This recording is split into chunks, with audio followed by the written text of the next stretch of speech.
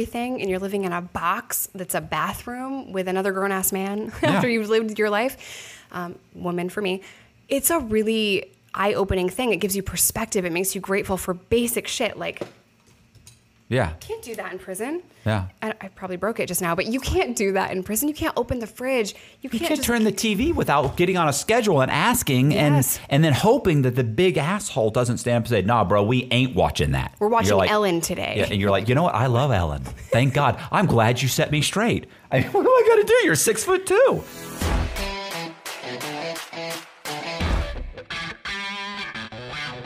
Hey, this is Matt Cox, and we're going to be doing a podcast with Jessica Kent. Jessica's got a really kick-ass YouTube channel and TikTok and what else? Instagram. Instagram. All over the place. She's all on it, and so she's in town, and she swung by, and we're gonna talk about her story real quick. So that's pretty much it, right? Yeah. Well, thank you for having me. And I just have to say publicly to everyone listening that I blew you off like 2 years ago about my book, and I'm so sorry. I would like to publicly apologize to you, but I love you, and thank you for having me on. You know what's funny is like I watched when I was in the halfway house, I started watching your channel when you Really? I was looking into true crime and yours came up. You know, the girls that do the makeup and tell a story, which those are all, you know, I was shocked. Her. Well, there's a few of them that do it. Really? Yeah. But she's huge. I'm going to move it 20 times. Yeah, it's fine. So but then I found your channel, and your channel seemed more, you know, you just seemed more relatable than they did. And so I remember I watched a bunch of the videos, and then I remember I showed Danny, and Danny was like, that's what you should do. Just take a camera. Because I mean, I know now I understand. Oh my God. But it was the same thing. We had been talking then, and then I had reached out to you, and I sent you the book, and I said, hey, look, if you're interested, I'd be interested in writing your story. And then, you know, that whole thing happened. So, yeah.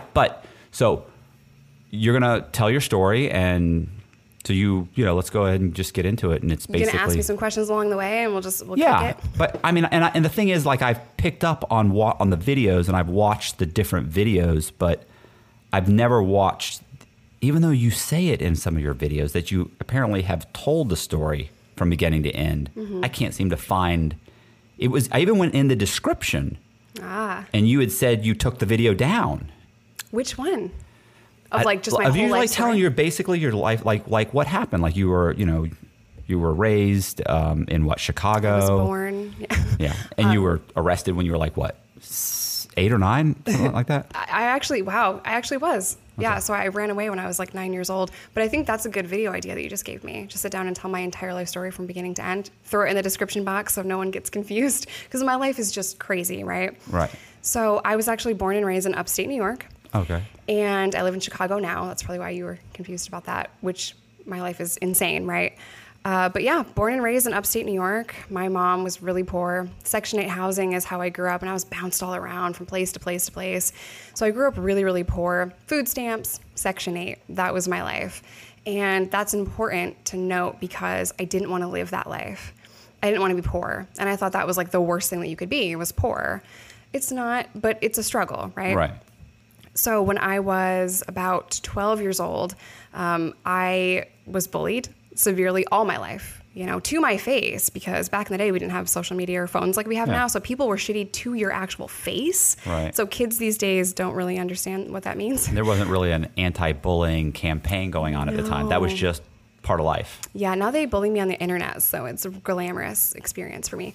But yeah, I had no friends. I was bullied. I'd moved around. And what's fucked up is like I would go to one school district for like half a year and then go to a different school district and then go back to the first one all in the same year. So I was just moving around so much because we kept getting kicked out of our places.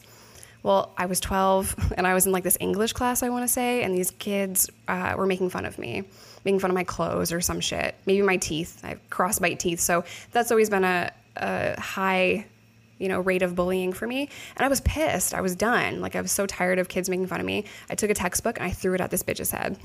Right. I got kicked out of class for that because you can't throw textbooks at children. And I went to detention. And I met this girl there, and we became friends almost immediately based on our mutual enemy. And I went to this girl's house after school, which is a big deal for me because I had no friends. I didn't go to people's houses after school. She gave me a beer, and I loved it. How old was she?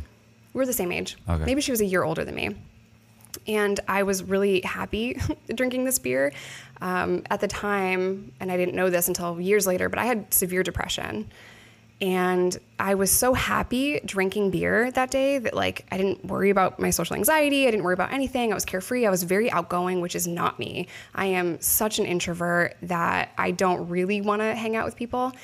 And that kind of started my addiction. So slowly but surely, alcohol turned into pills. Pills turned into heroin. Heroin turned into meth. And I was a drug addict for like 10 years. So it was a really... That's a fucking leap. Yeah. I mean... hard time. So, and this is all throughout, the progression was throughout high school mostly, or did you graduate high school? I did not graduate high school. Okay, what happened? Why? Just wondering. Yeah, so I was on some form of paper all my life, pins, probation through the school because I was getting in fights and drinking and getting kicked out, getting brought home drunk. I was just a really messed up teenager. But when I was 18, I got kicked out of my parents' house.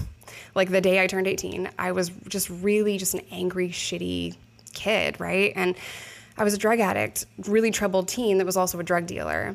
So I get kicked out of my parents' house. And what was the question again? This was high school. Did you graduate high school? Oh, no, I didn't graduate high school. And the reason for that is I got kicked out of my parents. I had to move in with this guy that I didn't like at all. Ended up marrying him because, papers like, you can't just live with this random guy. Turns out he was narcissistic and really emotionally abusive to me. So that was hard. But in all of that, I didn't end up graduating high school. But to be fair, even if I was living at home with my parents, I wouldn't have graduated. I just couldn't sit down and even read a test long enough. So I have ADHD, which I found out like 5 minutes ago. But I would read half of a test, right? And then I couldn't read the rest of it. So I was smart and I could do college level homework in 9th grade for money. Like college kids were paying me to do their homework. And because I had that monetary value on it, I would do their shit and then not do my own. Because I didn't see the point. I was selling drugs. So why get a degree? Why stay and spend all day long in high school to eventually go to college to get a job? I have a fucking job. I'm a drug dealer. Right. And that was the mentality back then. Obviously, my mentality is much different now as a 32-year-old mom of 2. I don't believe the same things. But at the time, I'm not going to fucking sit in school all day long. I'm losing money by sitting here. So in short, that's how I did not graduate high school. Right. I was just gonna say it's. I saw something by that we had talked about Jordan Peterson, like the psychiatrist, where he was talking about how, people in gangs and stuff like they're hoping to just get through the next day or week or month. They're certainly not thinking long term. So that's why they're doing such insane things because they just can't imagine that they're going to be living. They're never going to be 32 years old. Right. So you make those decisions because you're just trying to get through the day. It's fast and loose. And when you're in that life, when you're using and selling drugs, especially at such a young age, you see other people dying from certain situations. Right. You never think you're going to live to see 30. So I not only thought I wasn't going to live to see 30, I completely accepted it. I was totally fine with it. Right. And I would even kind of meditate and envision my own death, as morbid as that sounds. But when you're a drug addict, you have to be realistic, right? Instead of me at the time thinking, oh, just get sober and live a life of recovery, that wasn't even in my vocabulary.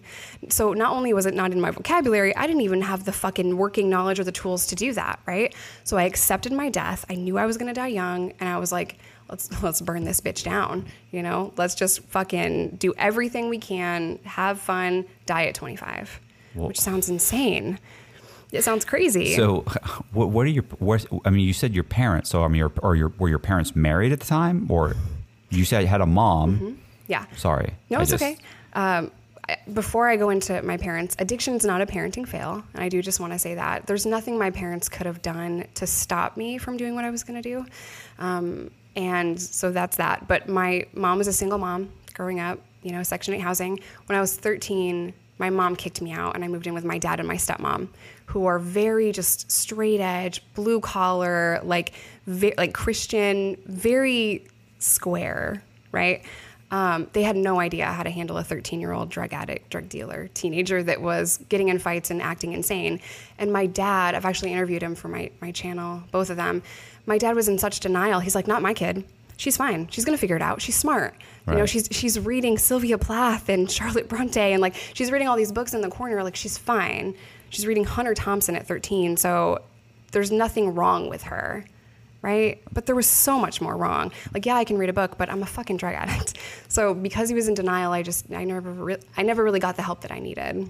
Yeah, I was just going to say that's the catch-all is that people think you're smart, you'll figure it out, you'll get through. But the truth is, like, the guy with the highest IQ on record works as a bouncer. Mm-hmm. You know what I'm saying? It's like it doesn't correlate. It's you have to have, super. So like people say same thing with my family is that my mom and my dad, like, they didn't do anything wrong. Like, they were married, they were disciplined, they were good. We were upper middle class. There was money. There was all of those things were right.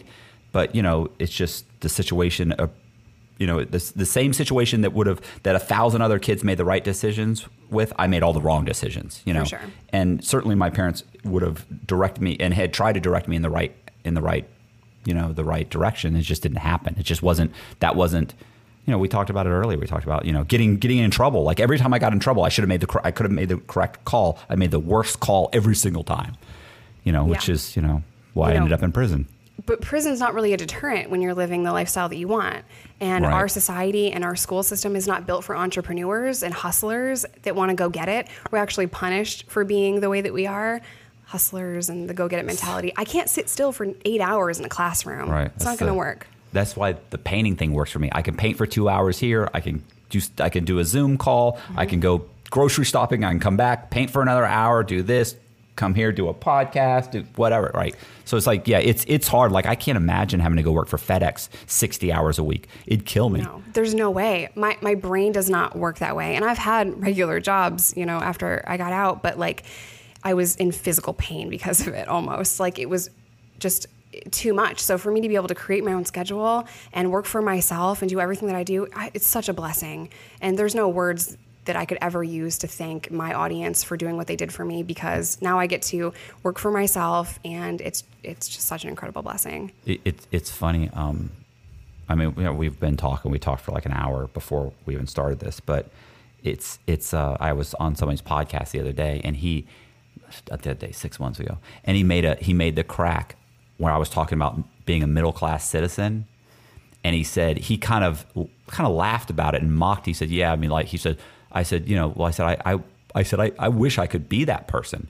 And he said, well, I said, because, at least they're happy. Like, they're happy going to dinner and teaching Little League and going to PTA meetings. I said, they're happy to, and he goes, well, they say they're happy. And I went, no, they're genuinely happy. Right. Like, I envy, like, I'm not mocking those people. I envy those people. I would do anything to be that guy. Society is built for that guy. Absolutely. So it is a little bit easier for that. So like, my fiance, he works for the man, corporate job, straight edge job. I'm on the other end, and I'm an entrepreneur. He couldn't do what I do, just like I couldn't do what he does. Right. Right. So we're all different, but I think those people are happy coaching Little League and I would working love a 9 to do to that. 5. Listen, I would have loved to have gotten married, run my mortgage company, raised my son, made all the right moves. Be normal. Mm-hmm. Normal would be wonderful. Yeah. It didn't happen. Yeah. So I think for entrepreneurs, we go we do all this shit, right? Sometimes we get in a lot of fucking trouble, and it's really hard on the way up. Right? Like, the struggle is real going up that mountain. And there's so much resistance going up that mountain that, you trip and you fall down and you're sweating and it's really, really hard. But the view from the top is incredible. So I think for people like us, like, we can do 1,000 different things, and that's what we're happy doing, like painting and YouTube and podcast and writing. That's kind of how our mind works, and we're like creative that way. Right. So I think it's a blessing for me, and I like how my brain works, but these are dope. I'm obsessed. Yeah, He's going to do one of me. Just be on the lookout for that. Yeah, it's good. It's good. It's fun, and it's, and it's funny too, because this always upsets me. But like, before I went to prison, like, I had a lot of money. Like, I was doing really well, but I was never really happy. Like, I'm happier scraping by doing this than in that. And when people would say that before, when I had money, I used to just think, come on, man, you're just justifying being poor. Like, that's all you're doing. But the truth is, I was happier in prison than I was before going to prison. It took a couple years to really get my mind right. Yep. And then I realized it, and, but I was going to say, let's get back to, so you're saying, didn't graduate high school, nope. Kicked out of your parents' or your parents' house. And so what happened at that point? because I know your story to a degree. I don't know. There's little things that I've always wondered about. Yeah. And I've actually gone through your YouTube channel, and I'll find it. You'll say something, and then I watch the 20-minute video, and then I'm like, that didn't answer my question. You told me a bunch of stuff, but that's. I was curious about this. I was curious about that. I was curious. But go ahead. So yeah, I was a drug dealer, and that was my highest aspiration at the time. So in order for me to pay for my drugs, I had to sell drugs. Right. I had to sell guns. I had to be this person. And I meditated on that, and I treated it very seriously, like a business. It is my business. And, I thought I could be a successful drug dealer. You fucking can't be it's not going to happen. Yeah. You also, at the same time, can't be a successful drug addict and be a successful drug dealer. So there were so many waves for me that, like, at one point I had a ton of money and I was doing really, really well. Ton of money, ton of drugs, everything's going good. Bills all paid, my addiction's fed. Then there would be moments where I have nowhere to go. I'm homeless, living in a trap house, no money at all, trying to not sell drugs and go back to that world, fighting my addiction and fighting my own shit and my own mental health, fighting with some fuck boy that I was dating for a while. Like, my life was chaos. And then it would come back up and I'd get a re-up and I'd be doing really well. And you know what I'm saying? Mm-hmm. So my life was like that all the way through. And it was really hard. And, over time, I think what you just said is important. Over time, it didn't matter how much money I made. I was so miserable. I was so unhappy. I hated my lifestyle. I hated where I lived. I hated the people that I was around. I hated feeding my addiction and my boyfriend's addiction and my friend's addiction and paying for all these people's bills. And people put that on me. In a sense, I liked the control and the power that came with that. And I liked that people needed me. It was a good feeling as someone that was ostracized and bullied and had no friends all their life. Now everyone's coming to me for something. Of course. So I liked that, right? Like, let's keep it real. I had tons of friends before I got caught. Mm-hmm. Then I went to prison and it was like, people aren't answering your call. How many people wrote you in prison? Very few. Honestly, like the one only real consistent person was my mom. Me too. Like, me too. And I had one or two friends that showed up, but the friends that showed up that actually came and visited me were the friends that weren't a part of my whole circle before I went to prison. These are childhood friends that have always kind of been friends. Or the other person was my ex-wife. Mm. She came to see me every other month the whole time I was locked up. That's nice. And this is a person that genuinely should hate me.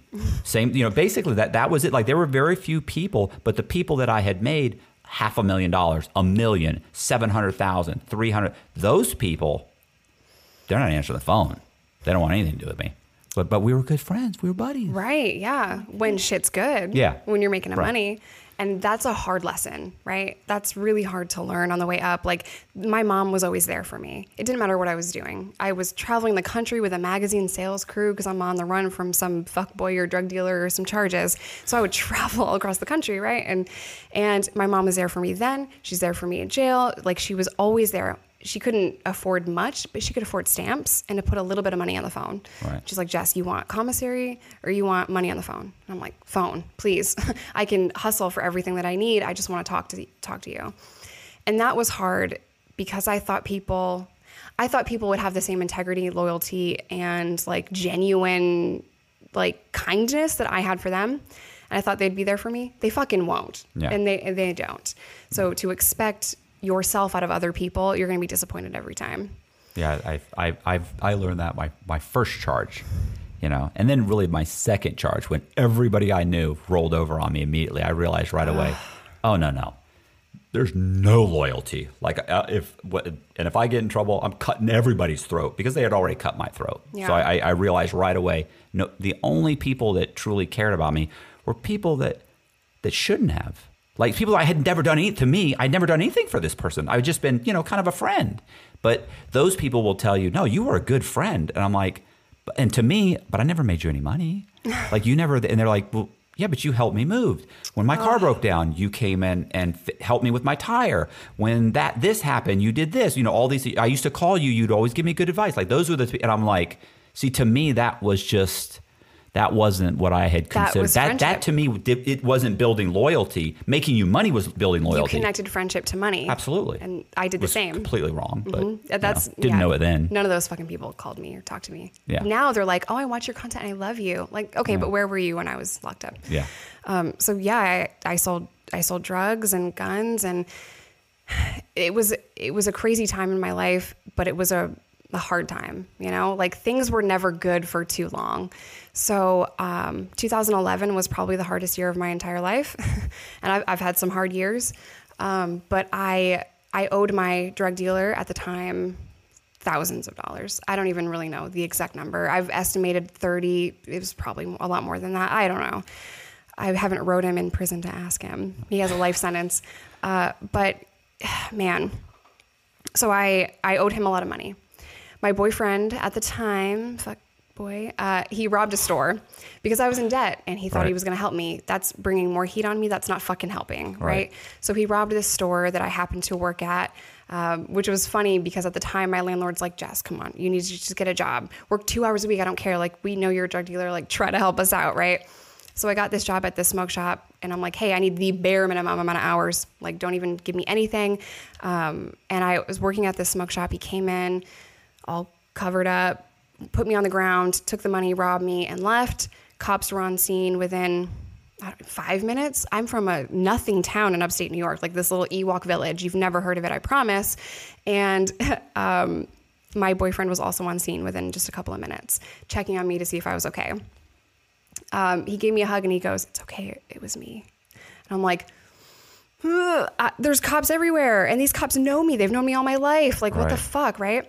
So I went on the run because they tried to charge me. First, they tried to question me. And I'm like, I don't know. He came in and this is what he was wearing. And he took the money. And then I called you guys. Like, you see me. As soon as that door opens and closes, I get on the phone and I called 911. Right. So I'm like, holy shit, we were robbed.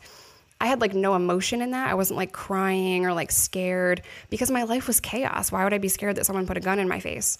That's not the first time this has happened, you know? So the cops asked, like, why weren't you scared? I can't tell them I sell guns. I've had guns put in my face plenty of times before. I was pistol whipped 6 months ago. I don't give a fuck. He didn't shoot me or hit me with the gun. I'm okay. Right. But I was also high on heroin, so I had no emotion, right? They tried to question me later about my boyfriend at the time, and I went in for questioning. I'm like, listen, I just worked at the store. I'm going to need a lawyer if we're going to move forward. Like, you can go home. I'm going to call you at 9 a.m. in the morning. I'm gone. I ran. Once they started to kind of connect the dots and figure out that it was him, I'm gone. So I went on the run again. This was February 2011. Now I'm on the run from charges. It was conspiracy to commit armed robbery, grand larceny, a false written statement, and false police report. And I'm also on the run from a drug dealer that I owe thousands of dollars to. And I went on Magazine Crew. I don't know if you ever saw American Honey with Shia LaBeouf. Sounds familiar. They sell magazine subscriptions door to door. They stay in every city for 2 weeks at a time. Then they roll out. Perfect place for me to be. I kind of came and went several times on the Magazine Crew. I was a queen bitch, so I have my crew numbers tattooed on my arm. But I was really good at it. I was good at sales, right? Right. Imagine that. And what's funny, I thought I was a hustler because I sold drugs. Everyone wants drugs. I was a hustler because I sold magazine subscriptions. Do you want to buy a fucking magazine? No. But I was really good at it. So I detoxed in a hotel in Norfolk, Virginia for the 100th time. And, you know, I promised my boss for probably the 6th time, I'm going to be sober. I'm going to do it right. I'm going to stay on crew. Like, this is a changed me. I'm brand new. And I'm never going to go back to drugs. After 2 weeks or so of detoxing in a hotel, I get back to work and I relapse within the first few days. And now I'm back on heroin again. And we were jumping from moving on the crew from Virginia to Kansas. Well, I'm thinking, I've been to Kansas before. There's no fucking heroin there. What am I going to do? And I think my boss was kind of on to me about that. Like, yeah, there's heroin in Virginia at the time. There's no heroin in Kansas. I don't know what it's like now, but, you know, this is 10 years ago. Right. So I'm like, I don't want to do meth in Kansas. Like, what the fuck? And I was so mad. So we jumped there, and then eventually we find our way in Vegas. I'm getting blacked out drunk every single day because I can't find heroin. And it was really just a fucked up time in my life. And I don't know what New York is going to do. I know they're looking for me. They asked my mom if she knew where I was. She's ride or die for real. She's never going to give me up. So I was really stressed out. Well, I get a call when I was in Vegas from a friend of mine, ex-runner of mine that used to sell drugs for me in Arkansas. He's like, man, come down to Arkansas. It's fire here. I got the connect. I'm making a lot of money. Then he called me the next day and he was completely strung out and weird and just not sounding like himself. And I'm like, what is going on? Like, he must be really strung out. Now I think I'm sober because I'm not taking heroin. I'm getting blacked out drunk every night on Jack Daniels. But I'm sober. I beat heroin. I can go down and help him for a couple of weeks, help him get off meth, which I, at this point, had never seen in my life. I go down to Arkansas, and with day one, I walk in this trailer. It's condemned. One dude's carpet surfing. Some other dude is ripping apart a computer, and my friend that's a runner thinks the cops are going to come, and I'm like, what the fuck is happening here? Like, tweaking out the window, and I just thought, I could never do this. Like, these people are insane. So like 2 weeks later, I was on meth. It's funny how in addiction, you think like, I'm not going to be this person, or I'm never going to be as bad as this person, or this drug is beneath me. Right. We're all the same. Yeah. But I kind of had that prejudice with meth. But before I knew it, I was using meth every day, multiple times a day. I don't know like how graphic you want me to get with that. But I was hooked instantly. Right. Instantly. And that was kind of scary.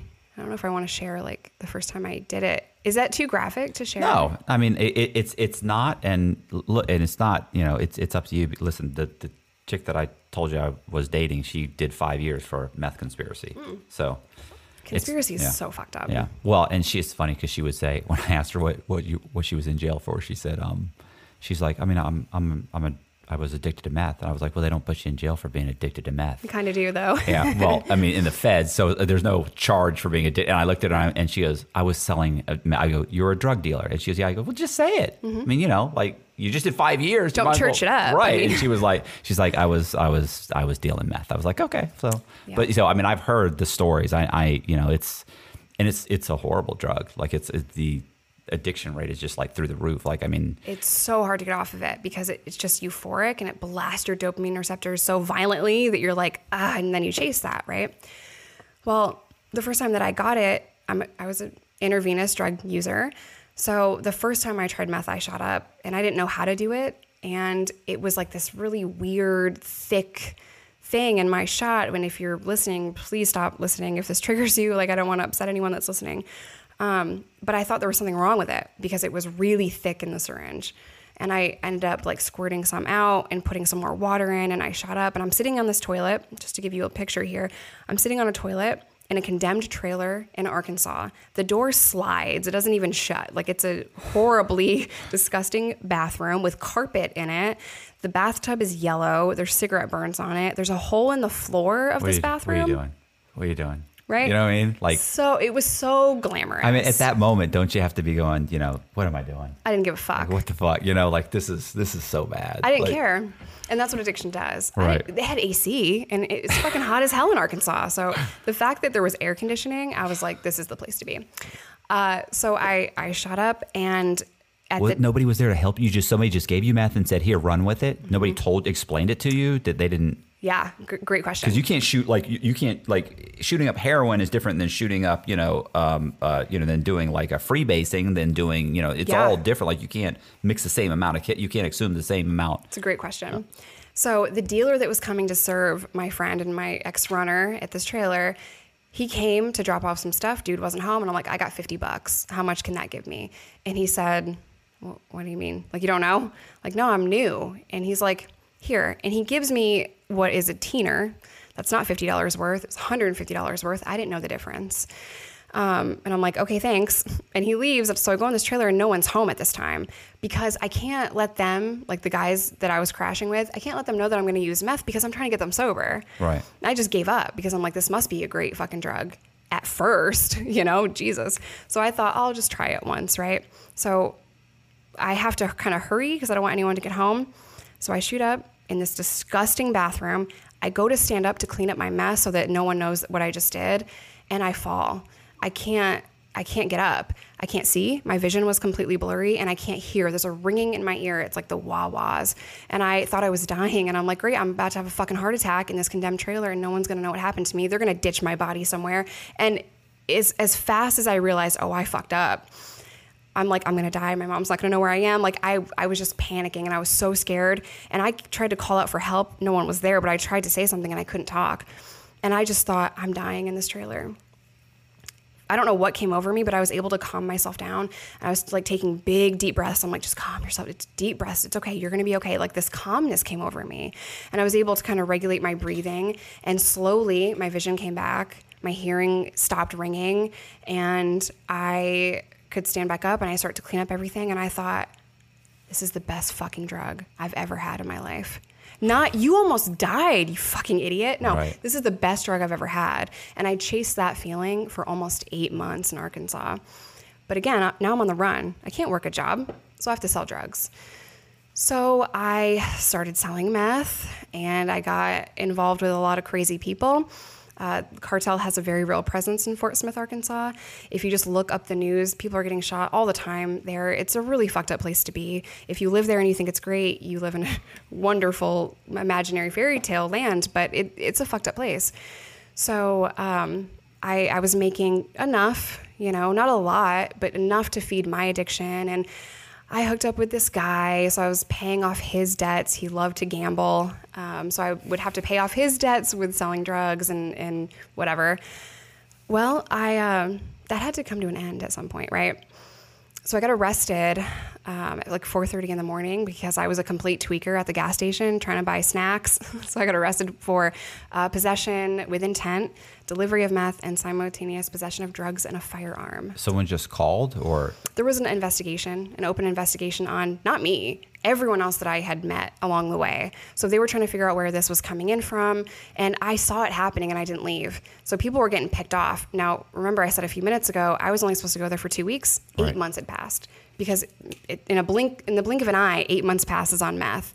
And it just happened so fast. So I had calls from jail telling me, yo, Jess, it's hot. You need to leave. Like, everyone's going to jail. Right. Some of my friends were going to federal prison. Some of my friends and connections were being deported. Some of my friends were going to state. And I'm like, I'll get out when I leave. Like, I'm fine. I'm sure I'm just a small person in this world. I'm not bringing in buckets of meth from Texas. Like, it's not me. So they're not after me. I really thought that I was just small potatoes in the grand scheme of things. Like, yes, I'm slinging ounces every day, but I'm okay.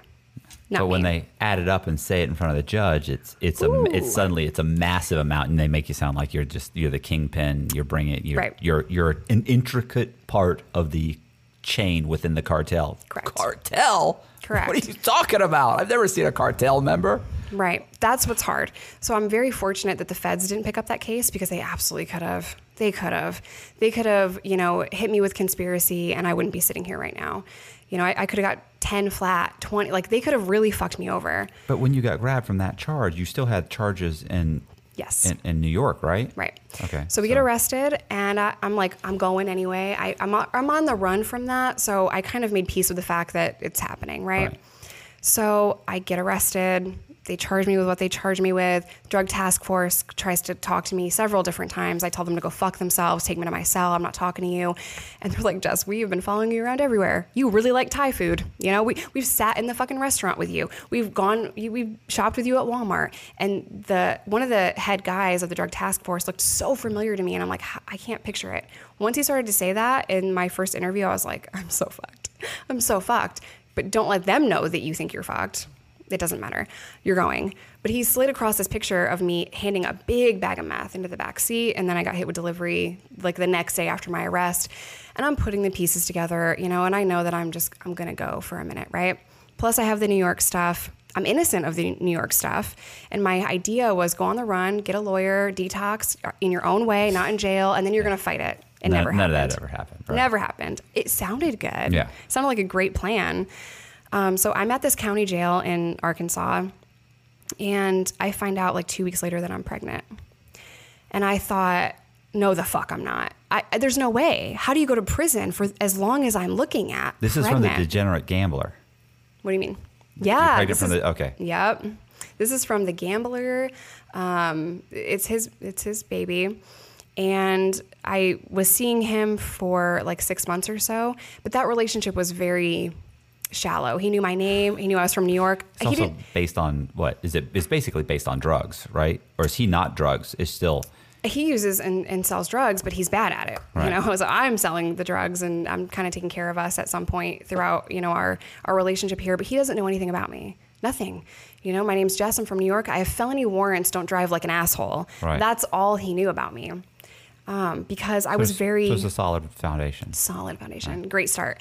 I was very closed off. You know, I wouldn't get close to people. It was just who I was, you know. To me, and as shitty as this sounds, I'm just going to be fucking honest, he was just there. He's just disposable to me. I didn't care about this person, didn't know this person. I don't care about what your favorite color is, what your fucking zodiac sign is. I don't care. I didn't have conversations like that with this person. He was funny, made me laugh. It was decent enough, right? So whatever. And I never thought I would have this person's baby, right? He's a complete stranger. But I found out I was pregnant. Did you interview him on your channel? No? I've interviewed my ex-boyfriend, one of them. Okay. Not baby daddy. Okay, sorry. I remember watching that one. I watched that when I was in the halfway house. Did you? Yeah. Yeah, those are good ones. Yeah. Those are good ones. Yeah, you were on like sitting on some bleachers, or you were sitting in the park or something, right? Yep. Okay. So I've interviewed my ex. He sold drugs for me in New York. We dated for a pretty long time on and off. It's a messed up relationship. But yeah, I'm still friends with most of my exes and I wish them all the best in the world. I have no ill will towards anyone that I dated except Steve. Fuck you. But yeah, so I'm now pregnant, right? And in jail. And I had to tell this person that I'm pregnant. Like, there's a baby. And I have to process this first, come to terms with it. I'm in complete denial because I don't know what to do. I'm coming down off of drugs. They're not giving me prenatal vitamins. The water's dirty. I'm in a county jail with people that this man cheated on me with, people I sold drugs to, and people that owed me money. Like, do you think that's a good combination? Or like the stress level was through the fucking roof. Right. And everyone really knew who I was in this town. I'd been there and I sold to everyone. I sold to, 18-year-olds and their dad at the same time. Like, meth is a very different world. Something that I'd never experienced in New York on heroin. You don't sell to someone, a 20-year-old and their parents at the same time. That's how addictive meth is. Whole families, grandma, the mom and the kid, they're all using meth. Right. So that was wild to me. So it took a couple of months to really process the fact that I'm going to have a baby in prison. In prison. Baby was a shock in its own right because I never wanted to be a mother. I never wanted to be a mom. I didn't think I had the capability. I didn't think it was right for me to bring a kid into the world because of the lifestyle that I lived. It wasn't fair. I was a horrible human being and I knew better. And I was on birth control at this time, but I was also on meth and I wasn't taking it, right? And I would miss days and like, boom, bam, had a baby. So I go to tell this person in this county jail that I'm pregnant and he looks at me and he says, "Is it mine?" This is the only person I've been with for 6 to 8 months. I'm like, I fucking wish it wasn't. I'm like, no, it's mine. I got this. Don't even worry about it. I'm good. I got it. And in that moment, it hit me. You're alone. You were completely alone. You have no one. You're 1,300 miles away from any friends and family. You're doing this by yourself. So that was hard to kind of wrap my head around. At the time, when I was first arrested, the deal on the table was 20 years. And I told them, absolutely not. In a state prison. In a state prison. I said, we're going to trial. They found the gun after they arrested me. So they drove my stick shift to the impound lot. And because he couldn't get it into gear, he was like jerking it all around. The gun fell out of the steering column and I was charged with it. But in my New York mind, I can get away with that because you're not supposed to drive my car to the impound lot. You're supposed to search it with me on scene. You could have planted that. Fuck you. Right. So I'm thinking I can get out of certain things, where the placement of where the meth was in the car with the association of where I was in the car. I'm thinking I can get away with it. You can't, but I'm going to fight, right? So for a couple of months, I thought 20 years is what I was looking at. And in Arkansas, nothing makes sense. So you either serve 50% of your time or a third of your time. My serious level was high enough. It's 50%. But so you're doing 10 years. People are telling me that, but there's no documentation to prove that. And there's no legal material that I can read that says that either. I'm a New Yorker in an Arkansas jail being denied legal books, law. There's no law library. There's nothing that I can read. So I have to kind of take people's word on this, right? So I'm like, I'm not signing a 20-year plea if you can't tell me how many fucking years to the door that is. In New York, you know what you're going to get. Right. 1 1/3 to 3, 2 to 5, 5 to 7. You know what you're doing, right? So I'm like, I don't understand. So they came back a couple of months later and my lawyer said 10, and this is the best you're going to get. And I said, 10 years? Okay, we're negotiating? Absolutely not. I'm not signing that, but I'm glad that we're going to negotiate now. So you're saying 10 years and you do 5? Mm-hmm. Okay. Yep. Allegedly. Right. But I don't know for sure because I've never been given proof of this at this time. People are telling me you find out in prison, and I'm telling them that's not how it fucking works. You have to know before you go. I'm not going to sign a plea and not understand it. That's 50%. That's good time? Like you can lose that time if you get trouble. You can continually lose the... Yes. Okay. Yep. So it's good time. It's game time. Sorry. Technically. You might end up doing the whole 10. You could max it out and go flat. Yes. So it took me 6 months, a lot of tears, and just trying to talk to as many people as I can. Like, what was your charges? What did you get? How many times have you been here? Asking my friends that are serving time in the jail. A good friend of mine, Jason Forrester, he did Fed time and state time. He understands how Arkansas state law is, but he's from Chicago. One of my best friends in the world. He gave me the best advice that I could possibly have. Be patient. They're going to knock it down. They're not going to take you to trial. Yeah, you got to wear them down. Right. And I knew that from, my experience in other things, but I was scared because I don't know the law here. Finally, they came back, they said 5 years. And I'm telling you, bro, I never signed a piece of paper so fast in my life. How much time had you already done? I was there for 6 months when they gave me that. So they're already considering the 6 months as a part of the 5 years. You have to ask for your good time in Arkansas. They don't automatically give it to you. And they don't give you day for day time in Arkansas either. So I know. And you don't know this going in. No one tells you Your these public things. defender's not saying anything? He doesn't give a fuck. Right. He is helping, he's the public defender on a couple other cases of people that I knew, and he would call them thugs. Like, you're taking the advice of thugs over me? Like, these thugs give a fuck and you don't. He's pure compassion. Oh, he was wonderful. Right. Yeah. So good times. I signed a 5-year plea, but it was 5 years, 15 suspended, 40 years exposure. That's a really loud thing to say. All of that means if I ever commit another felony, I'm so fucked. Right. But I'm off parole and I'm serving my suspended sentence time, and then I'll have my exposure time will kick in. It's not concurrent, it's consecutive. So what is exposure time? It's basically the feds could pick it up at any point, right? Okay. So if I went back and I sold a bunch of stuff and sold a bunch of meth and I got conspiracy, the feds could pick that up and my points would be higher because I had this other case in selling meth. Okay. Statistically, they were smart for that because the chances and the likelihood of me coming out and selling meth again and then being put in the feds for a long time are pretty high. Yeah. So, but now I have to go to prison 6 months pregnant. I was really embarrassed and kind of at my all-time low.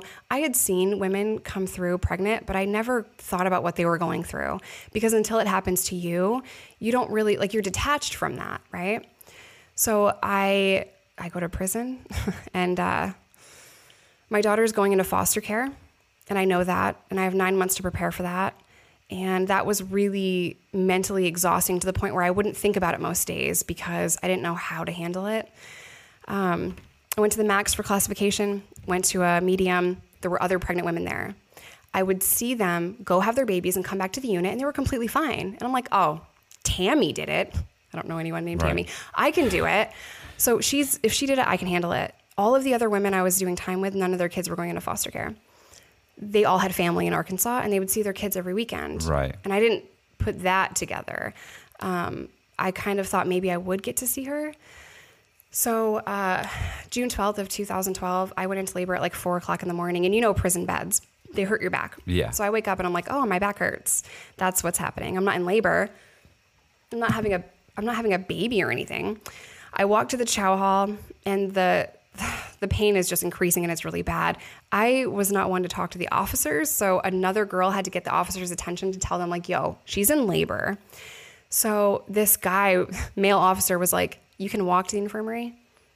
And I'm like, yeah, I think so. He should have got me a wheelchair. I'm in active labor and I've never had a baby before, right? But I walked to the infirmary and you know how long these hallways are. Yeah. And it's controlled movement, so you have to get buzzed through all this shit, right? And it takes me a minute to get there. So I finally get to the infirmary and every step was just more painful than the last. And I go to open the door and I'm like, as soon as I open this door to the infirmary, they're going to help me. I open the door and I go in and I said, I'm in labor. And this nurse says, oh, just sit down. Has your water broken? No? Okay, just sit in this wheelchair. And they left me there for hours in active labor because no one wanted to take me. They wanted to wait until shift change to take me to the hospital. Now, I don't know what that means. Like, I don't know if like I'm in trouble. Prison staff. They're just assholes. But I don't know if I don't know if I'm going to give birth in this infirmary, right? So they're like, oh, I'll take you when shift change happens. But there's a fun fact that corrections officers can't count. So they always fuck it up, right? They always fuck up count. I'm in the infirmary. I'm not in my dorm. So they're going to fuck up the count. And I know that they are. So I'm like, how much time do we have before I give birth by myself in this infirmary, in this wheelchair by myself? And I was just so scared. Every minute that went by, I was just so stressed out. And I'm in excruciating amounts of pain because I'm having a fucking baby today. And people were whooshing past me. No one gave a single fuck.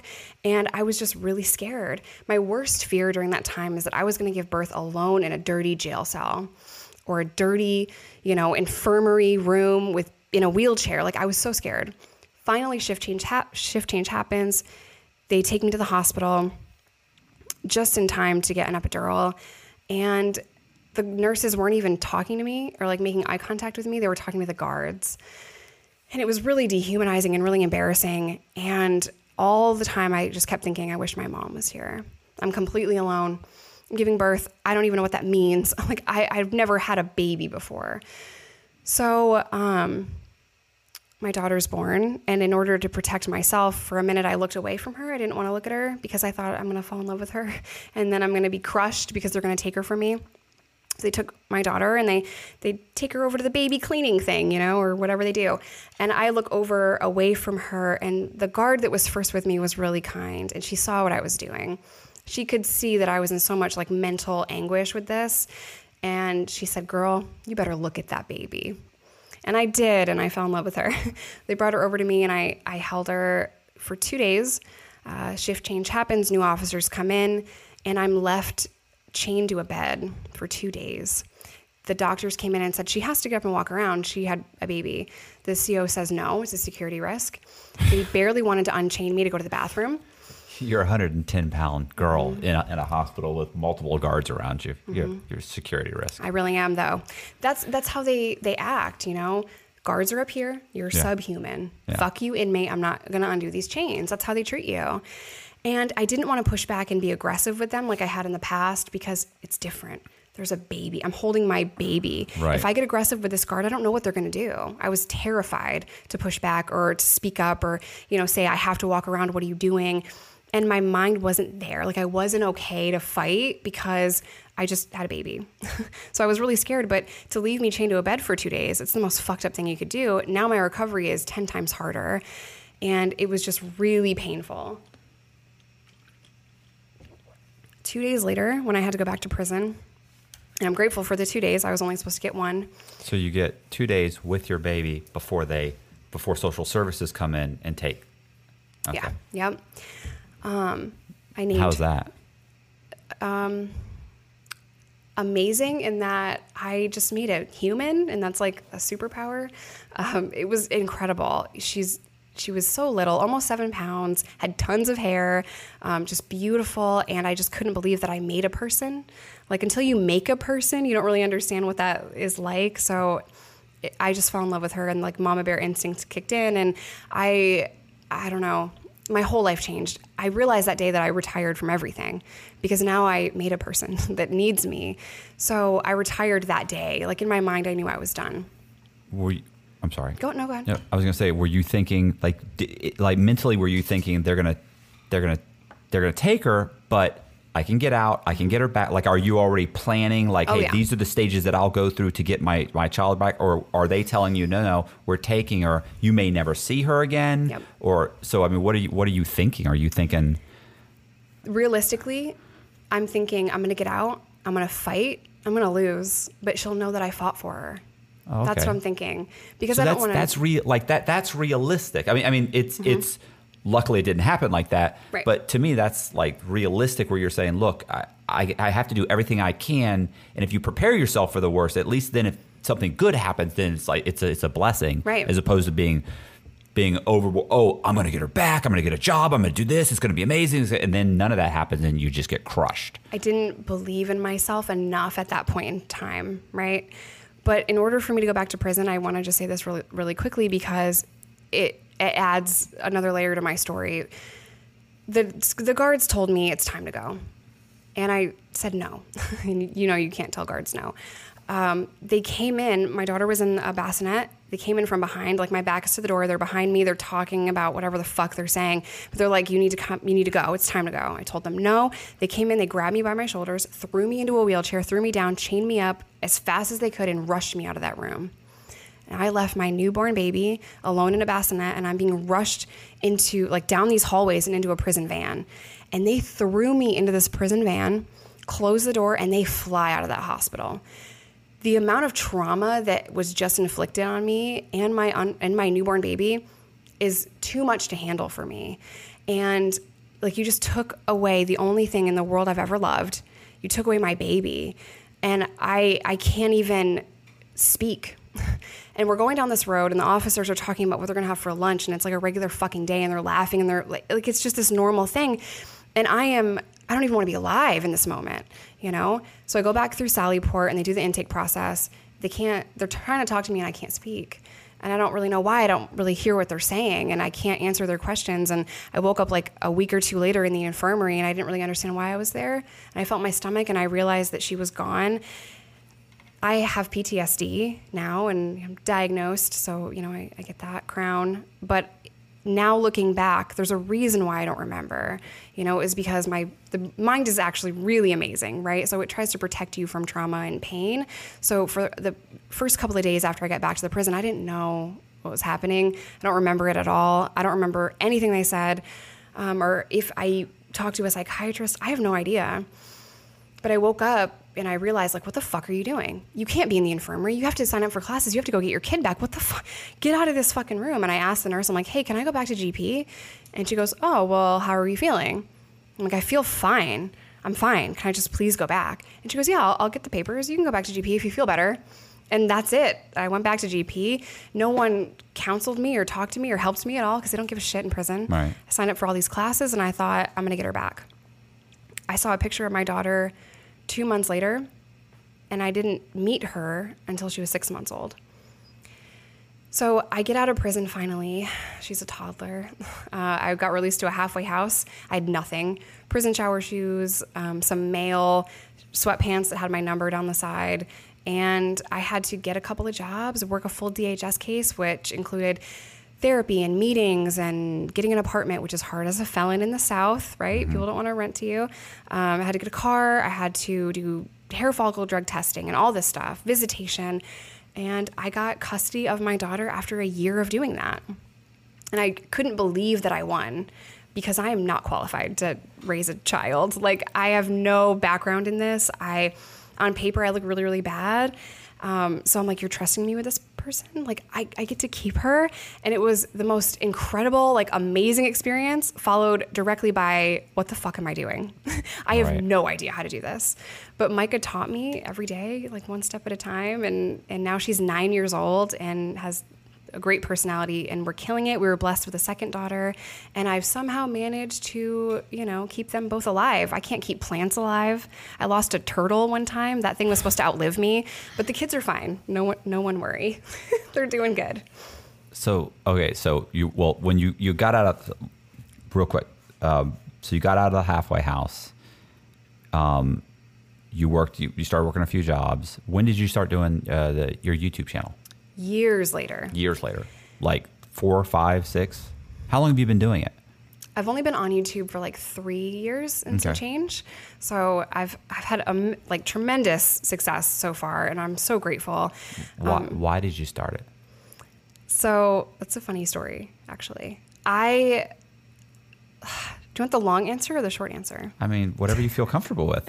I was working as a freight broker for Landstar. It's a transportation company. And I wanted to go to J.B. Hunt. That was like the big kahuna. And I was in Northwest Arkansas, so their corporate building is there. And it's this huge building. And I thought, I want to work there.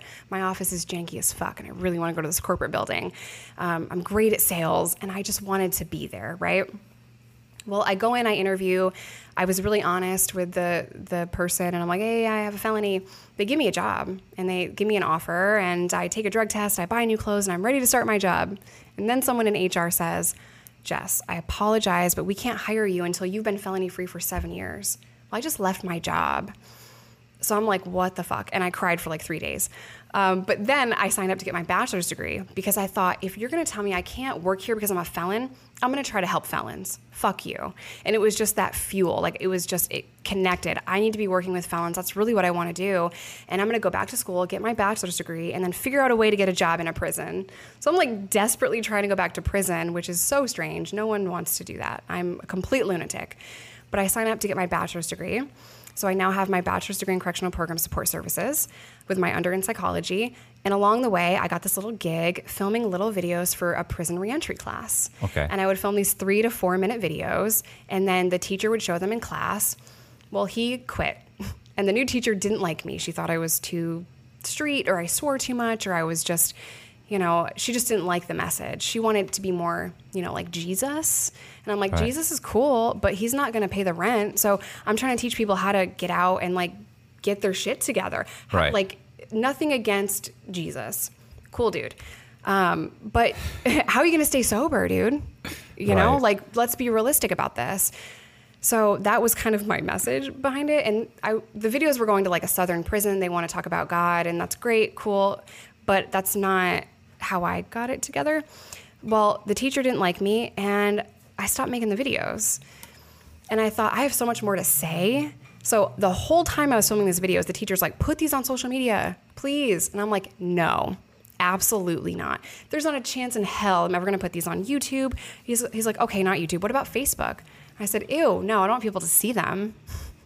Because inmates are my people. I don't want other people to see them.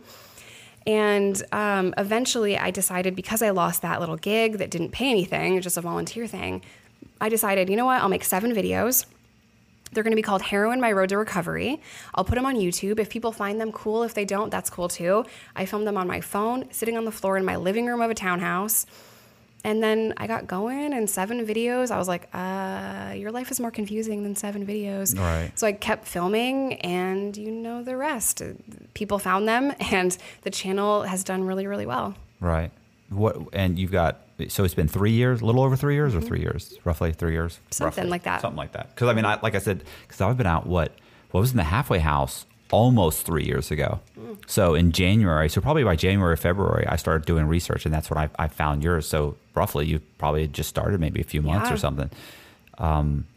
Yeah, that's okay. So, God, I forget how many subscribers you had at the time. I wish like if I'd known I was going to be talking to you at some point, I would have. If I was doing live streams, I probably only had 20,000. No, you weren't at that. It was a year later. Really? That I contacted you, because I was out of the halfway house and I was living in my friend Stacy's spare room, and that's when I actually reached out to you. 50,000? Probably something like that.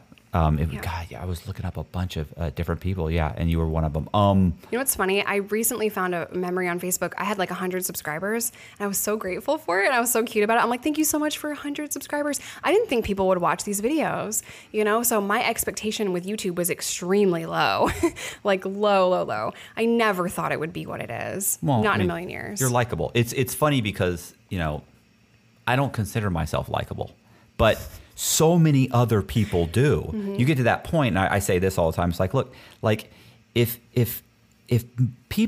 everybody's saying you're an asshole, you're probably an asshole. So at some point you get to that point where you're like, so many people are saying it must be true. Like, and so many people are always saying you're extremely likable. I'm like, really? And then they also say, inspirational. I get inspirational a lot. Really? Never done anything inspirational in my life. And as far as being likable, I've never made an attempt unless I was trying to rob you. Unless I was trying to get you to give me a couple $100,000, I never even make an attempt for someone. Check my wallet before I leave here. Unless if it's a chick, on a date, I'm trying a little bit, but So yeah, but you're very likable, because I remember the videos thinking, I remember seeing the videos thinking, yes, you were so just honest, and you just talked to the camera, and you weren't bullshitting, you weren't putting on makeup while you were telling me some story about somebody else. You were talking about it was all about stuff that you had done, or you'd relate it to you somehow. So they were super cool videos, and I remember too, Danny was saying that's what you should be doing. I was like, I'm doing that. You're doing that. Crazy. I'm gonna fuck you up if you don't. but you're doing, you're doing 8, like this is all you do now. Yeah, kind of. Did you and you never saw that coming? right? Not a chance in hell. I didn't even see YouTube as a business for a really long time. I didn't film my giving birth in prison story for 4 or 5 months into my YouTube journey. I wasn't even ready to talk about it. My friends and family hadn't heard the story, so it was something I didn't talk about. I didn't think I would be, I didn't think I'd be on the internet talking about addiction and all of the horrible things that I did and all of the bad things that have happened to me. And what's funny is you said like, oh, you don't bullshit. People think I make these things up. But unless you've lived the life of a drug addict, you're going to think that it's bullshit, right? My life sounds insane. I don't mean this disrespectfully, but whenever people, talk to me or like, why do you write this or why do you like these guys or why? Because the truth is because to me, I always say, look, because losers have the best stories. Like some guy who graduated college and married his college sweetheart and has 2 kids and works a corporate job and God bless him, he's the backbone of America. I'm not making fun of him, but I mean, you go to dinner with him and you're the most interesting guy there and you talk the whole time and you don't get to eat your food. Right. And I've been there. And they're asking you questions. You're sitting there like, bro, you work for Ford or you're making a couple $100,000 and they won't stop asking me questions. I'm like, I'm a scumbag who went to prison and got out. Like, what are you doing? They're like, what's it like about this? Like, do they really this? And it's like, that is what made me be comfortable with filming videos because I would go to dinner with people that, my boyfriend worked with. These are straight edge normal people. One of them was a pastor.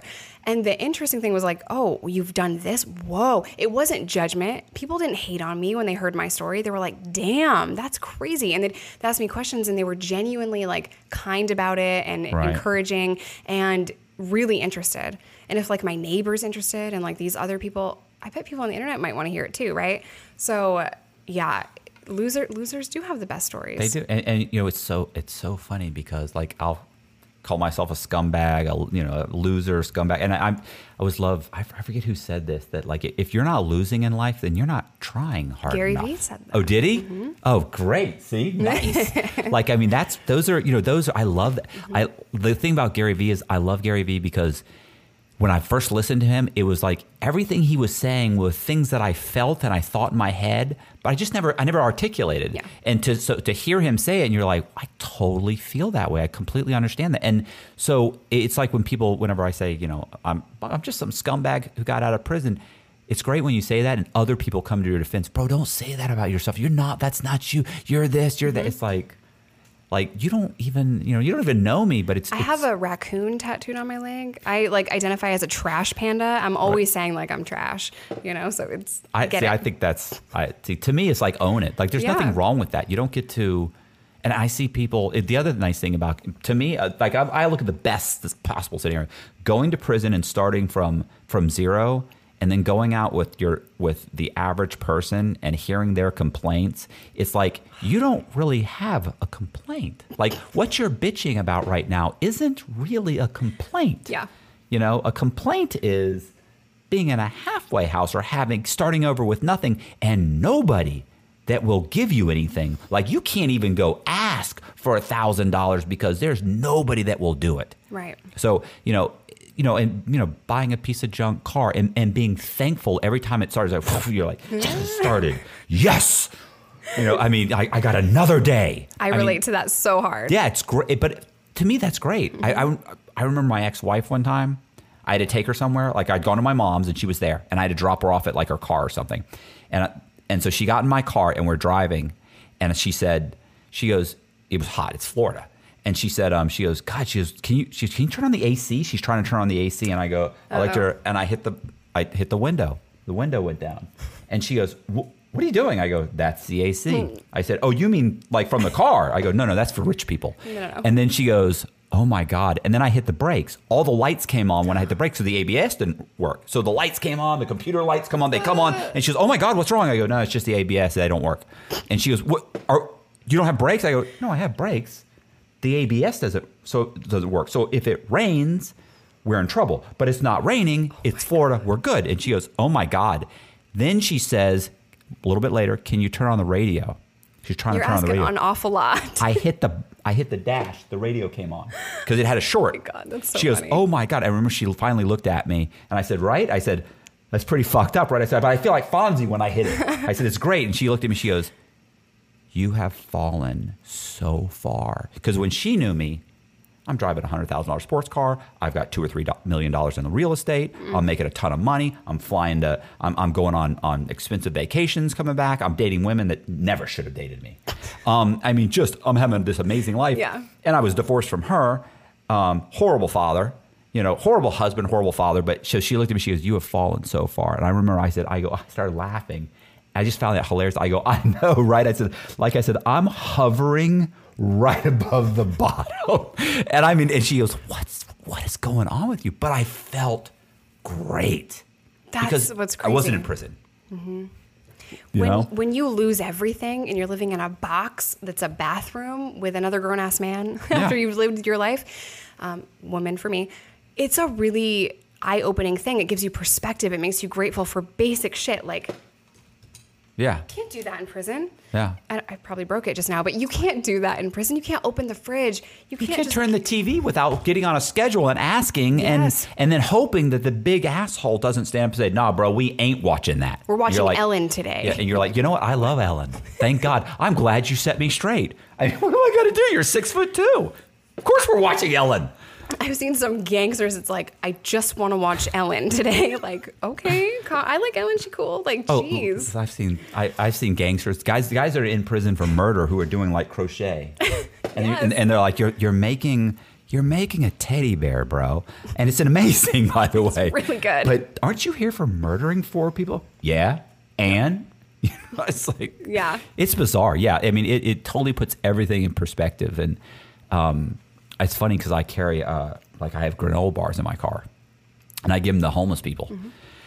And somebody asked me the other day, like, why do you do that? And I go, because I'm 2 financial bad decisions away from being that guy. And people are always like, no, that would never be you. You have no fucking idea how close I've come to being that guy.